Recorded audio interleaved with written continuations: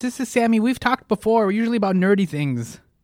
I remember well. We talked Lord of the Rings. We've talked Yeah, there you go. Yeah. science fiction. So one nerd to another. Yes, indeed. Nerds unite.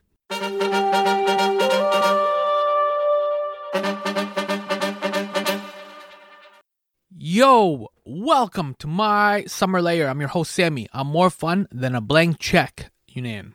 Looking back, I honestly, I don't know how David Bowie reinvented himself so effortlessly.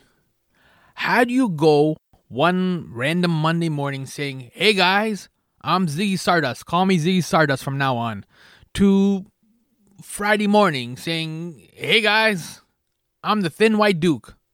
How do you do that?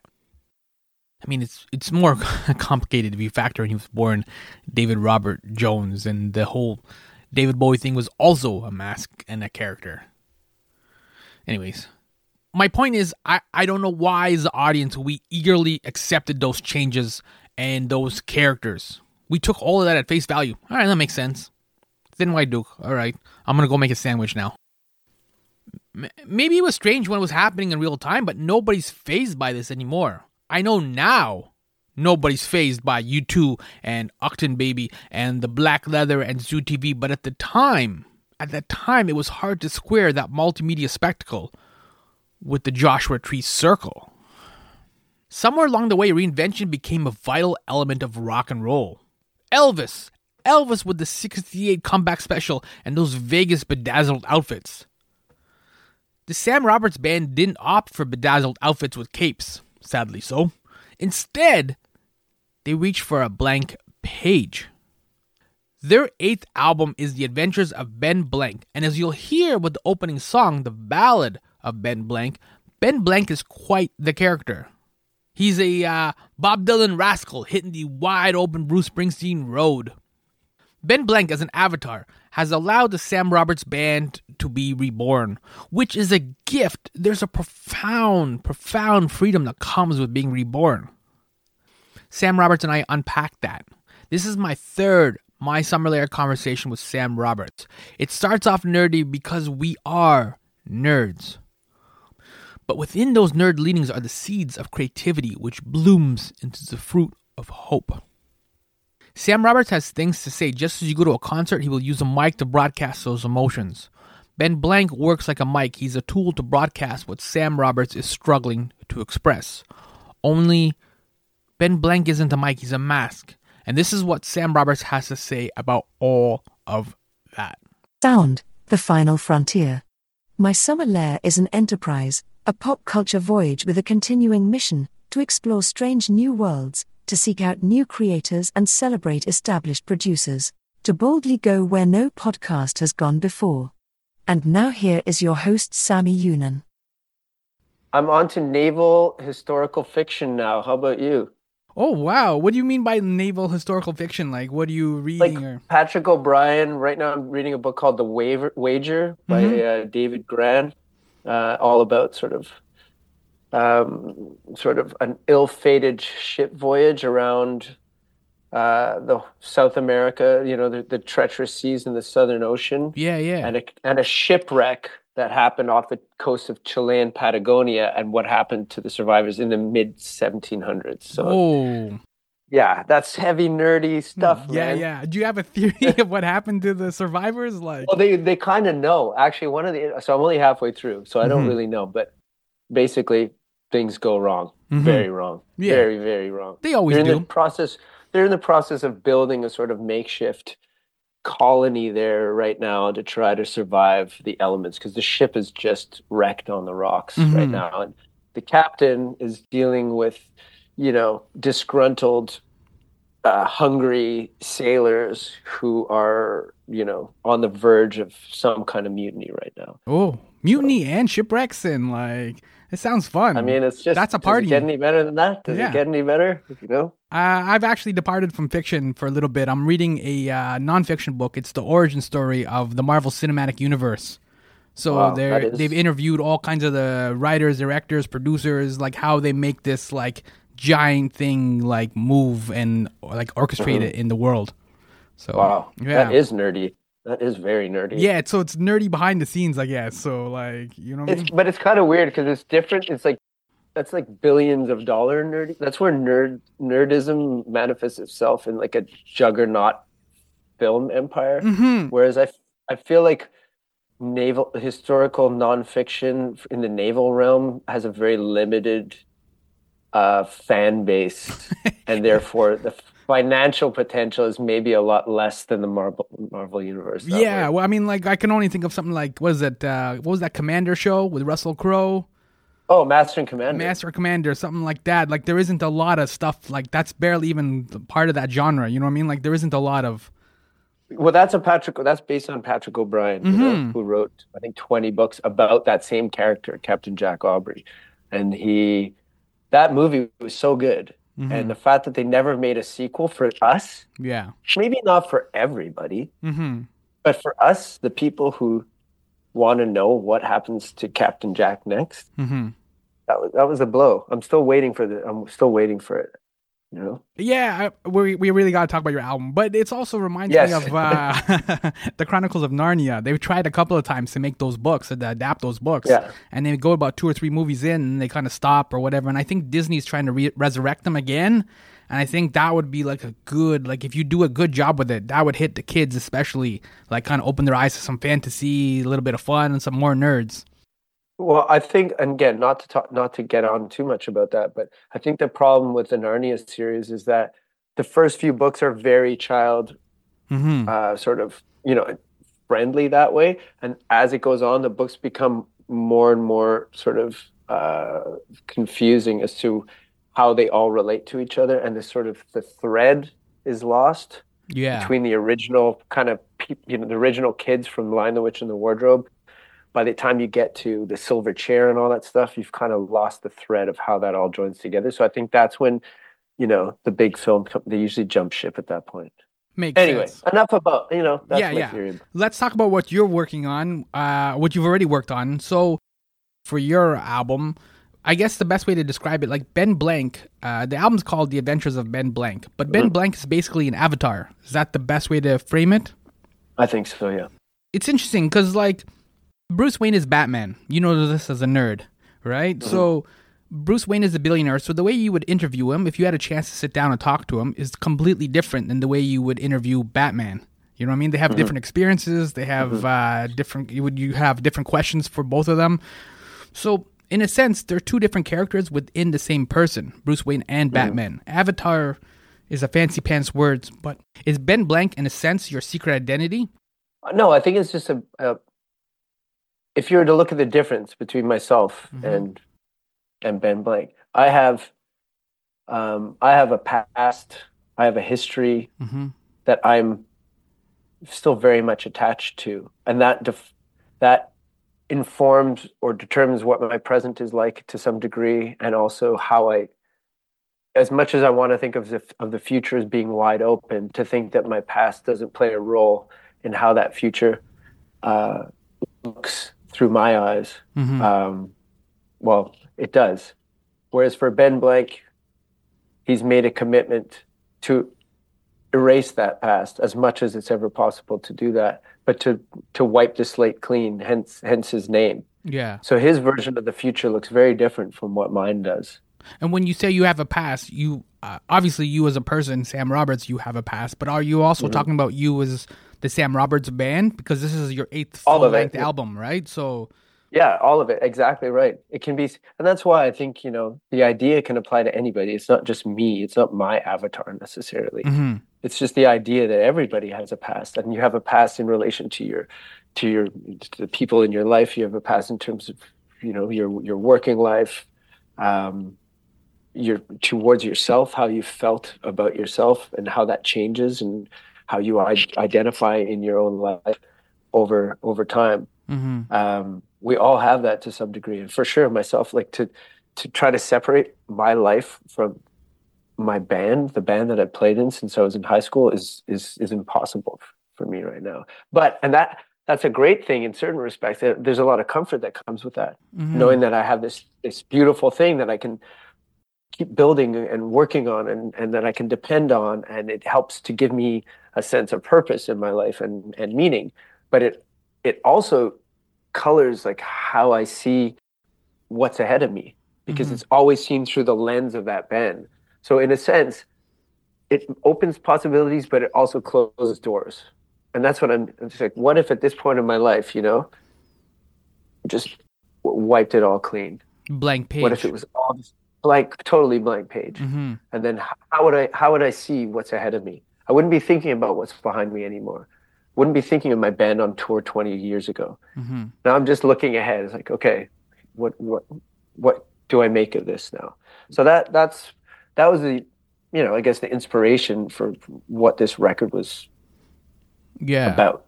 Blank pages can be so inspiring because it could be anything. It could be a song, it could be a sci-fi novel, like you could be a drawing, like you can do anything with a blank page. I know sometimes people find it crippling or they have writer's block or whatever it may be, but I'm like, I've always found the blank page to be inspiring because you can literally do anything with a blank page. Well, I agree with you. It's just, but I also agree with the fact that it can be terrifying, because I have to fill this in now. What do I do? Where do I start? What's the first word that I'm going to write? What's the first note that I'm going to write in a song? And I wanted this record to acknowledge that both things. It's all the possibility. It's the excitement that goes with it, but there's also the fear and the trepidation that goes with not having a plan anymore and not having this sort of, direction to follow, because your past history gives you a direction in a way. You can either break from it or you can move with, the general flow, but it's sort of pointing you in some ways. So when you're now, as you say, looking at a blank page, it's like, okay, well, what do I do with this? And I wanted there to be this feeling of not knowing, and that being okay, In a weird way, what you're talking about, at least to me, the analogy is like that first day your parents drop you off at university and you're in the dorm, right? And now you're on your own for the first time ever, and it's up to you to figure out how to like make dinner or eat dinner. Yeah. It's up to you to figure out how to do laundry or whatever it may be. Like you're now completely on your own, and so you have this huge potential because you're in university. So you have 4 years, you're gonna graduate, and you're gonna become somebody, a citizen. But at the same time, you have to figure now all these things out, all these rules, and maybe your parents' rules don't make sense now. Like maybe you do want to stay up late. Yeah, they don't apply in this like the sort of the rules of this universe that you're in now are different. You're in a different. It's a different playbook altogether. I mean, I ate 99-cent pizza for 4 years. Like, who would think that a human body could exist off of those ingredients? But you can. That might be a Guinness World Record. You might have to check into that. I know. It's just what happened. And when I interviewed you for All of Us, that was released during the pandemic year in 2020. But you said to me, I'm trying to see life through different lenses. I feel like the last 6 months, you're in over your head all the time. So you have to do astral traveling instead of physically traveling, being able to get out there and see it for yourself. So does this Ben Blank avatar, in a sense, give you that same kind of freedom to do like an astral road trip? Like at least emotionally for this album?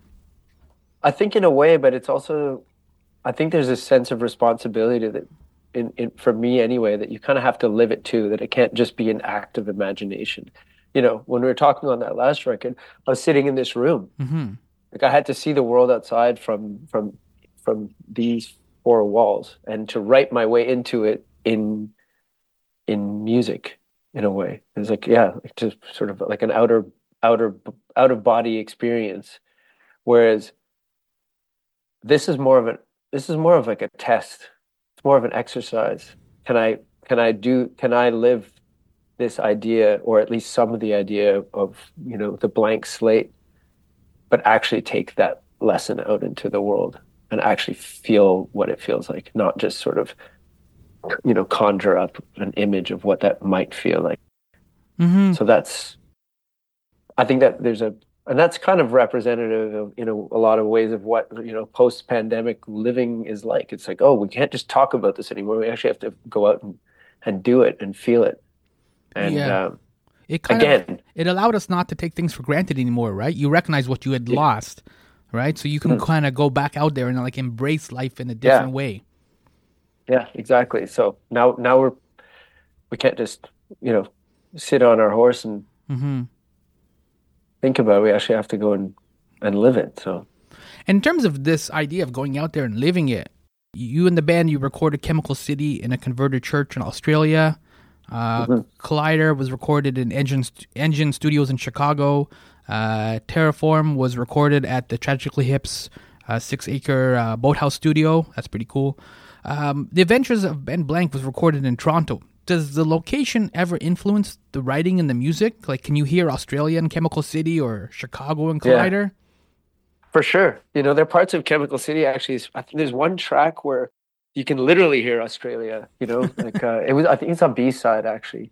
We put it out on an extended version of the record where we just go out with a microphone at night and just record the sounds of the birds and the insects in the in the Hmm. yard around the church. So it's in some sense, yeah. It's it's unavoidable that the place that you make a record, it's going to find its way into it. Hmm. Chicago, like there's this rhythm to life in Chicago, and we spent a couple of months there, and eventually you kind of start to move to that pace, and Hmm. then your thinking goes to that pace. So, it doesn't have to sound exactly like, Hmm. what is the Chicago sound in music, but there's for sure the sort of, yeah, the rhythm of life in all these different places finds its way into the record. Uh, Toronto has its own pace, its own beat to it, but it's different for us in the sense that we're not escaping to the other side of the world to go and make a record where you don't have like your manager in the same town and your record company in the same town, and so in going to Toronto, it's kind of like you're going into the lion's den. It's not an escape. You're Hmm. actually like you're going in there. But I think we went into to this record just sort of with a very clear idea of what it was supposed to feel and sound like. So it really became about, let's go into a studio where uh, we can execute this, this recording process the way we want to, That's a very Toronto vibe, though. instead of trying to go and seek out an exotic locale. And then, to Hmm. be honest with you too, we're just not in that place right now because we didn't work enough for 3 years to be able to afford to go and, you know, Hmm. post up in some treehouse studio in Borneo. It's just not there. And it's almost like it belongs to a different world in terms of the music business, especially like the money that used to be there for these kinds of, outlandish recording projects. What I need as an artist to go and fulfill my vision, like Yeah. that's doesn't not like that anymore. Now it's like, a lot of stuff's done at home. A Hmm. lot of stuff's done on your laptop at home because musicians are just have a hard enough time making ends meet. So, we had to also just realize that we're still in a very fortunate position in that we can go out and make a record, but we have to be a bit smart about how we go Yeah. about doing. Sometimes the studio, it's what like you and I were saying about the blank page. Sometimes the studio can be a very sterile place. It can be a little intimidating for bands. You know what I mean? Because Yeah. you go in there sometimes and you only have like half-formed songs or a couple of notes, ideas on a page. Like, you know what I mean? Like it can be daunting to suddenly like come up with quote unquote a hit or something, right? But other Yeah. times We people don't we don't find. work like that. Hmm. I mean, not that way. We don't, and you're absolutely right. Like a band will show up, it's like, oh, I have this idea and it's a bit of thing. And then the producer has to step in and like extract a song from that in some ways, or help the band to see the song that they don't see on their own. And that can take up, and being in the studio when you're in that mode can be very, very difficult.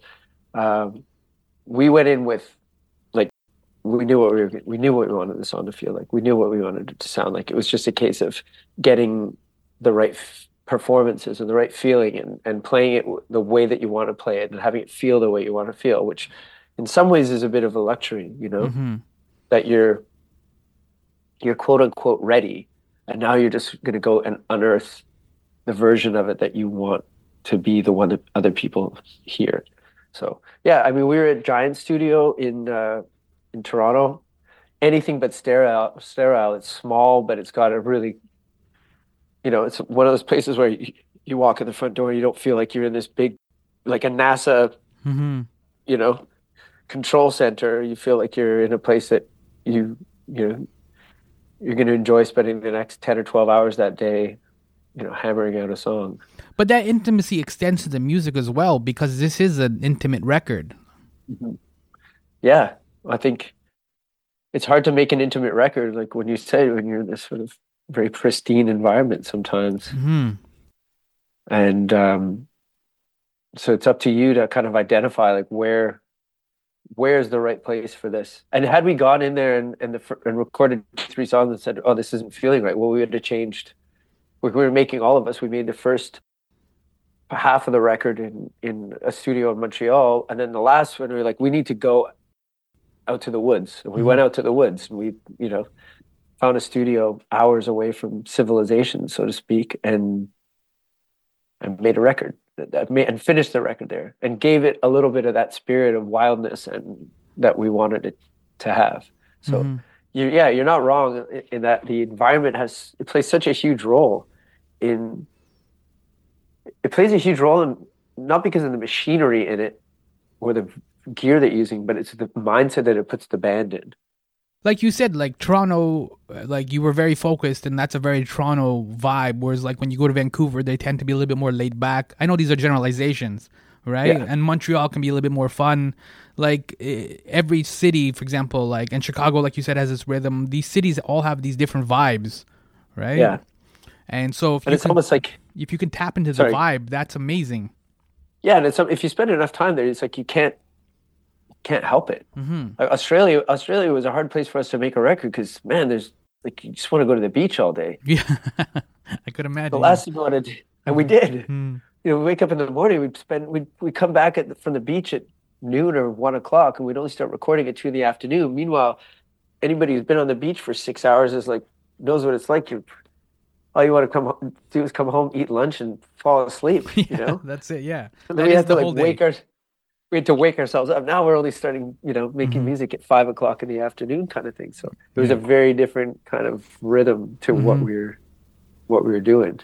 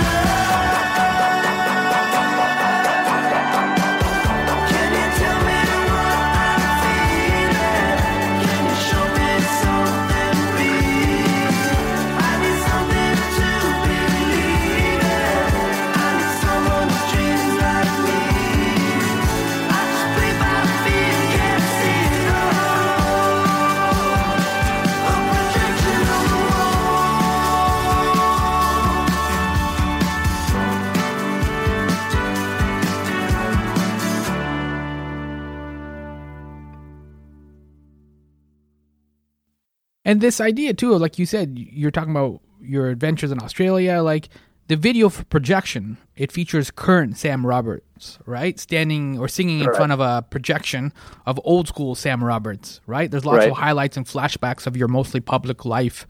When you saw the footage, do you recognize old school Sam Roberts? Do you like how do you feel about that guy with the long hair and the beard? Yeah, it's kind of hard to it's not hard to relate. I think in some ways it's hard for me to reconnect with the feeling, like what it felt like to be in that place, in that time, because it was a lot more intense in terms of everything, just where like the space we occupied in the sort of public eye was maybe a lot, was greater than what we do now. And everything that goes with that, including how do you manage the expectation to perform up to that, and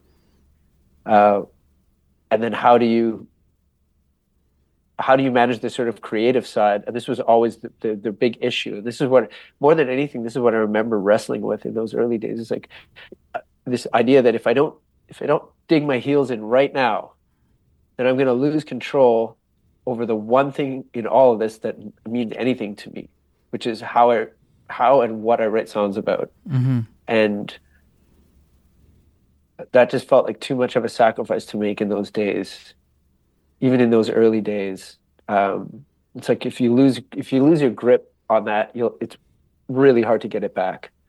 And so when I look back on that, that's the struggle that I see, through the hair and the beard and all of that. I mean, there was a great deal of excitement too, and there was just incredible energy around everything that happened every day, and including not just for us, but the people in our lives, like the people closest to us, were all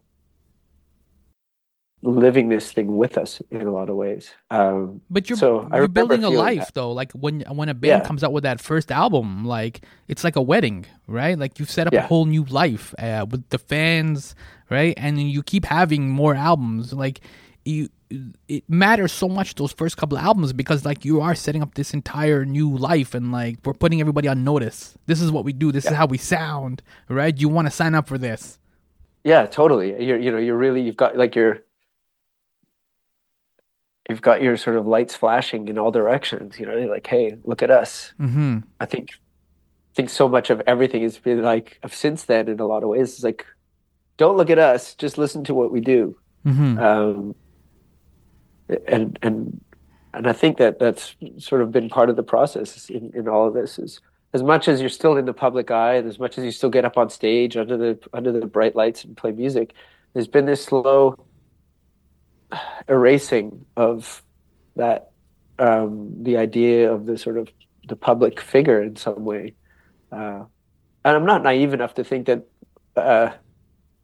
it doesn't require some kind of public notoriety in order to even just remind people that you exist, and to give the music that you make an opportunity to be heard by an audience. But I think in general, since those days, there's just been this kind of backing away from that, in favor of playing the way we want to play and making the music that we want to make. And we benefit from that, and we also, we also sort of suffer from those decisions in some ways. So, but that's just we're very much all right with that. Yeah, because I want to continue on that thread, because Projection has a vibe of like, it's almost like your life is flashing before your eyes, right? Before you perish kind of vibe, right? Just the way the images flicker. But on Afterlife, which is a banger, I agree with Lana Gay over at Indie 88 Radio DJ when she says this is one of the best songs on the album. I agree with her. You're also clear, like, don't talk to me about the afterlife. Like, to me, the Adventures of Ben Blank is kind of a unique tension, because you're trying to be open and vulnerable, and you're trying to like have an open house for your heart, but at the same time, you're kind of wrestling with some of the topics that you want to share, the things you want to share. Yeah, I think it can never just be one thing.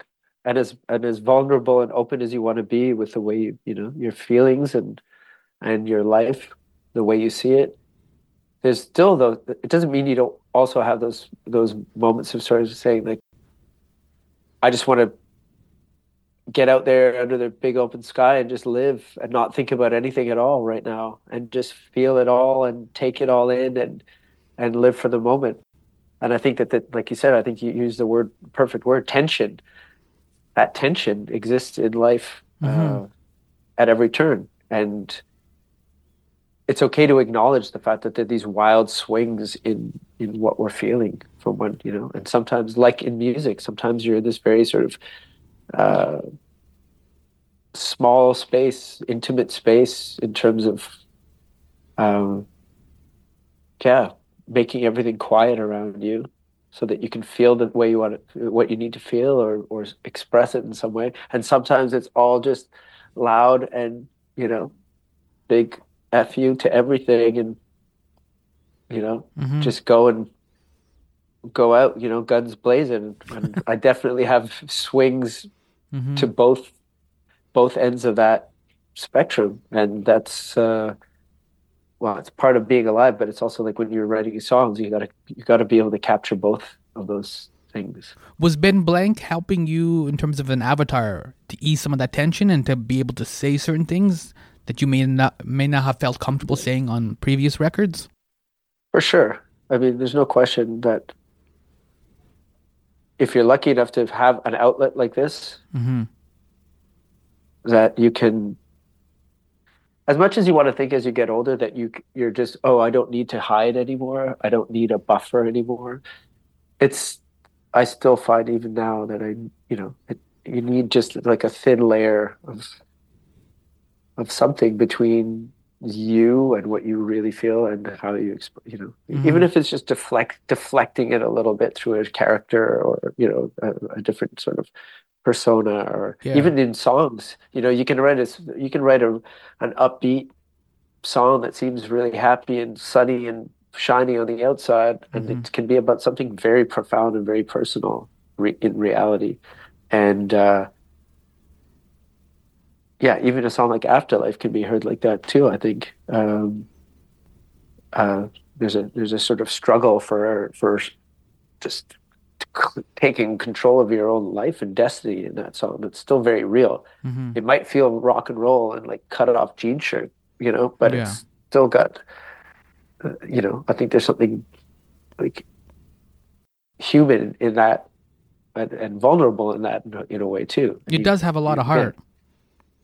Yeah, you can't shy away from that kind of stuff. And that's what you learn over time. I feel like don't shy away from expressing that, but it doesn't mean that I don't still need a buffer from time to time, What you're talking about reminds me of Bruce Springsteen's Tunnel of Love, because he had a monster hit with Born in the USA, and obviously that was a lot of characters. He never fought in Vietnam, but Born in the USA, the song itself was like about a guy who went to Vietnam, things like that. And then with Tunnel of Love, Bruce then decided to start writing about himself, and his marriage was breaking up, and so he was writing about love gone wrong and divorce and things like that. It was a very intimate album, just to go back to that term intimacy again, and Bruce is obviously really great at writing those songs about characters and driving in America and all these things, right? But just every now and then to turn and start writing about himself, I thought was kind of that was a really brave choice, for lack of a better word. Yeah, and that's where the depth of his career is sort of made, is in full view to anybody who listens to it. It's like you have to be brave like that, with your choices. And I think even in his character writing, there's, again, anybody who writes through characters, there's still something of how they feel about America or life or the world. Even if that's about somebody who's not them specifically, if it's about a guy who went to Vietnam and came back and is trying to rediscover himself, there's still how Bruce Springsteen feels about the world in that person. And there's commentary. There's only and not just commentary, but even feeling. Just in the words that you choose, the imagery that you choose, it shows something. It's a revelation of what you think in some ways, like what's important to you. Because you're assigning that importance to this character, but really it's what you've identified. So as much as you can say this is said through the eyes of this persona or this, avatar, it's still you're choosing the words, you're choosing the scenario, you're choosing. So there is revelation of your own self in that, no matter what you do. So a character is not a foolproof way of, deflecting attention away from the way you're feeling. In fact, it's just as revelatory in a lot of ways. It's just, yeah, it's just a different method of delivery, really. A sleight of hand almost. Yeah. I mean, you're still you. Mm-hmm. So what have you learned about reinvention? Like, would it be possible for you to even deliver a TED Talk on reinvention? This is kind of like a theme that runs through this album, right? Yeah, I think, I don't know if I could do a TED Talk. How long's a TED Talk? 10 or 15 minutes, like a really tight 10 or 15 minutes. I could probably do a tight 7, so I'm still lacking. I'd have to change the subject halfway Yeah, you could through. just finish it off with a song at the end. Yeah, that's true. That's true. I don't know, I mean, it's like, I think that the idea of reinvention is fascinating in a way, and it's a compelling thing, but do we ever really do that? I think there's too much continuity in our lives to say, like, okay, at this point there was a fracture, and then like a chasm opened between the old self and the new self. And this new self is so completely other than the old self that this is a true reinvention. There's always a thread there, I mean, that's what makes Ben Blank compelling for me as a vehicle, because he actually went in there somehow and just like erased it all. And now it's like, okay, I'm going to go out in the world and see what love feels like for the first time. I'm going to go feel what all this and really deal with this, like in a new way. And then again, maybe he only thinks that he did that. Maybe he only thinks that he wiped the slate clean. Maybe there's still residue and from his old self. Maybe it's just not possible. And maybe it's not even desirable. And these are all the sort of questions that kind of keep popping in when he's talking about reinvention. Maybe it's just he does offer like words of like caution, like in the opening song, like he says things like, "I've been told I'm just a masterpiece faker." Yeah. Right. Like, so as much as he's like you said, a cool guy and like an anti-hero or maybe a hero, because the album is called The Adventures of Ben Blank, right? So he's obviously doing stuff. He's getting out there and, like you said, living life and doing things. But at the same time, he's a bit of a cautionary tale as well. And that's reflected in the song. Like some of the lines kind of undercut his value of who he is. Yeah, every fourth line or so, it's sort of like he's reminded that like it's not all chest pounding bravado, that there's, and that's the impetus for why he, in that one scene, he kind of goes into the river and leaves his name in his face and everything and walks off into the towards the horizon as this new unshackled person, which brings us back to freedom again. Yeah, I mean that was his freedom, but again, freedom can be a scary thing because you've got to fill in the space and you can't predict how that's going to make you feel. So it's an intoxicating idea, but the reality can be very different that way, and all of a sudden you're running back to the comfort of your old life, and what you know. For you, as someone who reads a lot of science fiction, and you have nerd leanings, do you read? I guess I can't think of a better way to phrase it. But do you read to It's absolutely true. Do you read science fiction generally to reaffirm your faith and your hope, and even celebrates that freedom? Because sometimes there's a lot of those are themes that run through science fiction. Or are you reading sometimes just to confirm that we're all doomed? Like this is like a dystopian, and we're all just hurtling towards death and destruction. You know what I mean? Because science fiction kind of carries both of those. Yeah, I definitely lean towards the former, The faith and the hope and the freedom. Yeah.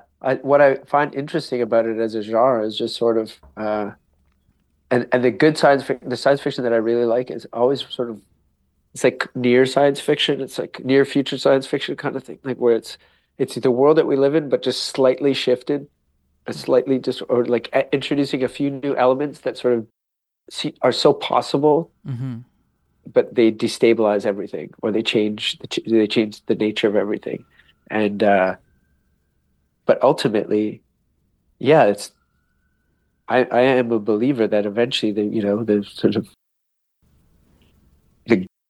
not the goodness in this sort of altruistic sense, but just this the desire uh, to celebrate life is what ultimately drives us forward. It's just we just do so many horrible things to each other in the pursuit of that. We get so lost.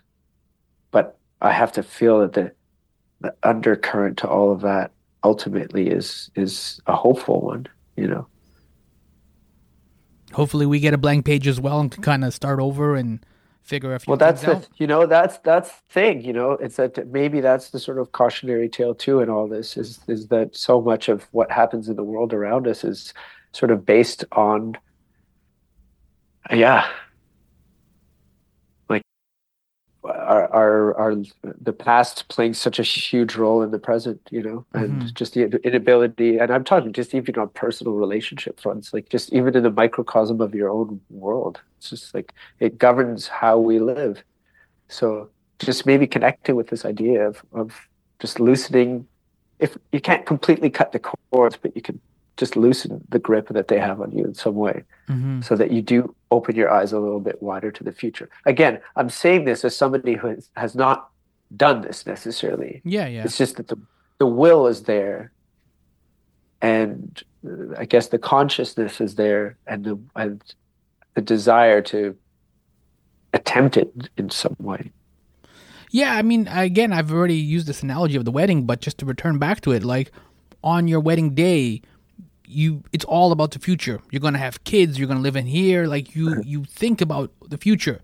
But after you've been married for 20 or 30 years, like you said, you have this past, and you sometimes dwell in the past because there might be grievances or things like that are unresolved, or, you know what I mean? The future is not necessarily as bright or has the same sort of lure and potential as it did on the wedding day, sometimes.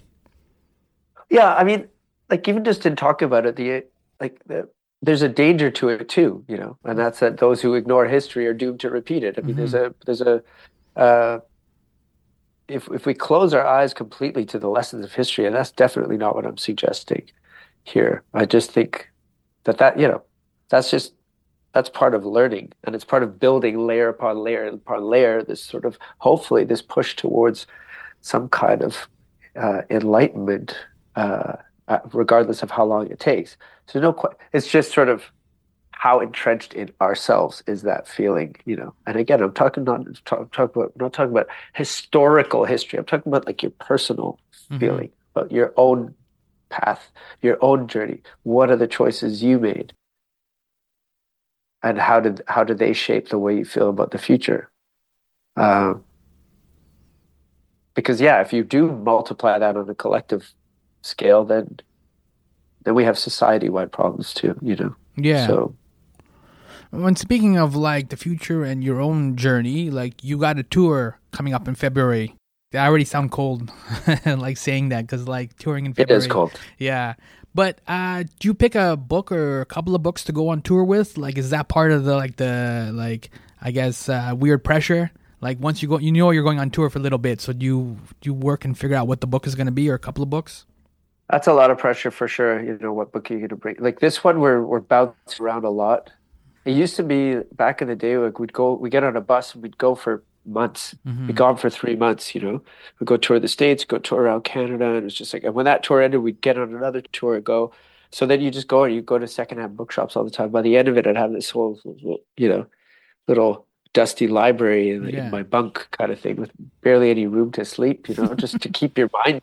But now it's like, man, I got to bring one book, and the one I'm reading, I got to finish The Wager, you know. So I don't know if I'm going to be done by then. So that might be coming out as a freaking hardcover too. So it's that's takes a heavy up a lot load. of real estate. Yeah, but I'm trying not to abandon books, even if I'm really into this one. But if I don't want to abandon a book if I'm halfway through it, kind of thing. So, but it's a tough choice. But I would assume. Coming back from a tour, you're not the same person as you left.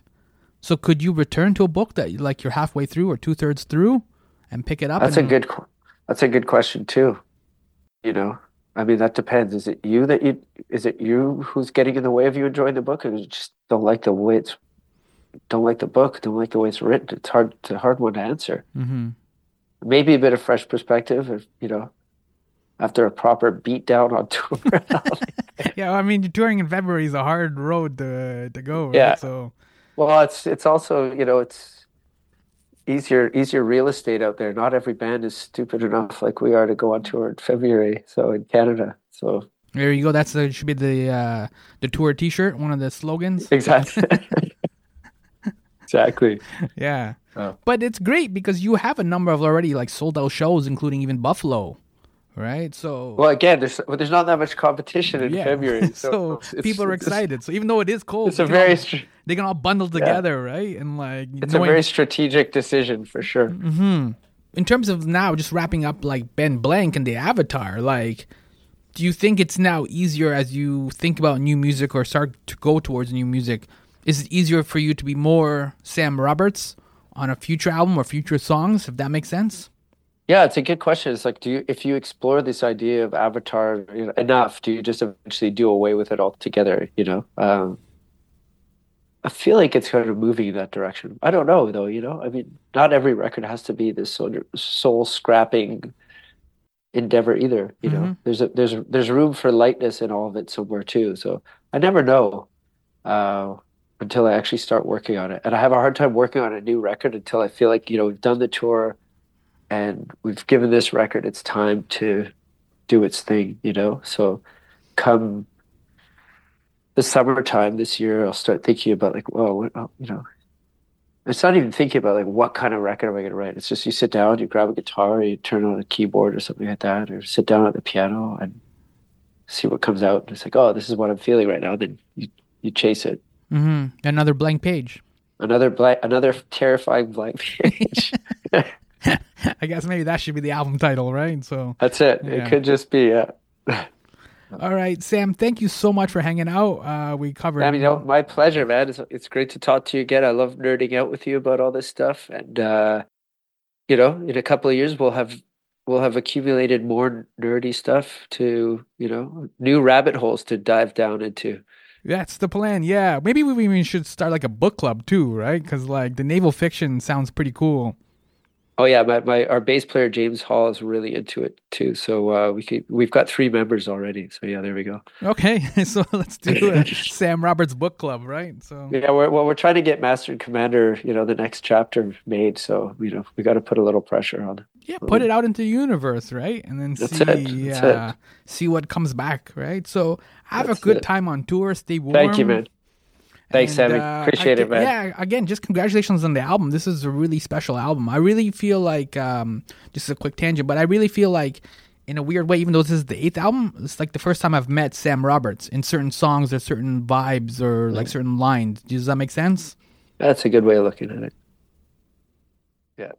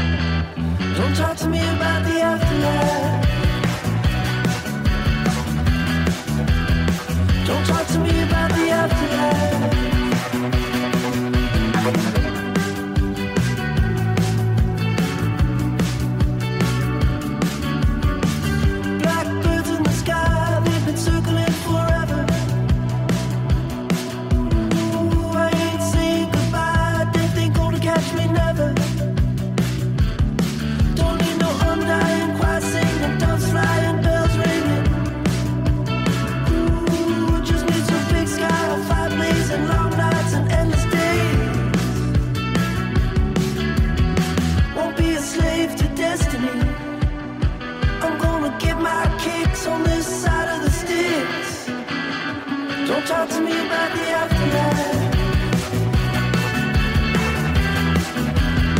Don't talk to me about the afterlife.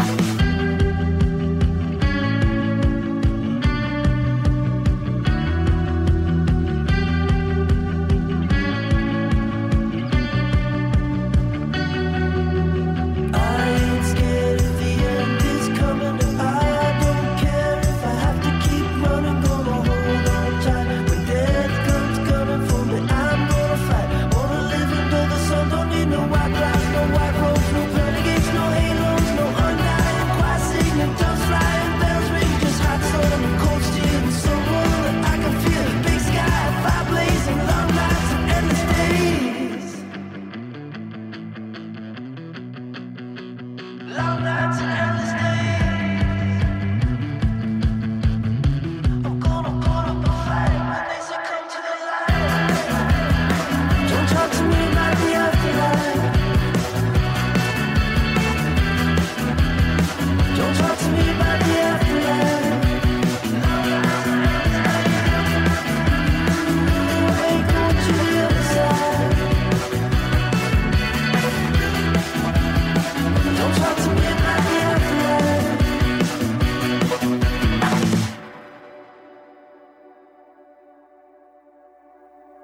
Yo, that was Sam Roberts. The album is called The Adventures of Ben Blank. I'm Sammy, host of My Summer Lair. I write a weekly pop culture newsletter. Oddly, it covers many of the themes and concepts that Sam and I covered in this conversation. From music to Batman to reading fresh books to TV recommendations. Please, I implore you, sign up mysummerlayer.com/subscribe, mysummerlayer.com/subscribe, or Google Substack My Pal Sammy. Google Substack My Pal Sammy. You know, much of what Sam Roberts said resonated. So I write a lot, but I'm super stingy with my personal details. The topic is the focus. So if the topic is the new Sam Roberts album, I recommend it, but there's nothing there about how it makes me feel or some emotional connection to it. I'm stingy with biography, and I'm a miser with my public emotions. I freely admit all that, and I guess that is like biography and a public emotion, to admit that. But I don't know. I mean, I don't know if I'd feel comfortable. Could I commit to a personal revelation like Sam Roberts did with his Ben Blank album? I don't know the question to that. I like the way it is, but I also know that's not necessarily how the internet works or whatever. I'm authentic. Don't get me wrong. I'm not trying to be somebody I'm not, but maybe I could be more human, I guess. Like an android I'm like Data, trying to figure out these strange human emotions. It's something to contemplate as I consider the future. I was grateful for this conversation with Sam Roberts. And yeah, I'm rambling now, but please don't think My Pal Sammy is cold. It's warm, and it's sarcastic, and it's fun. And maybe that's who I am, and maybe that's enough. See for yourself. mysummerlayer.com/subscribe or Google Substack My Pal Sammy. Thank you so much for listening to me in the Netflix world. Ben Blank, yo.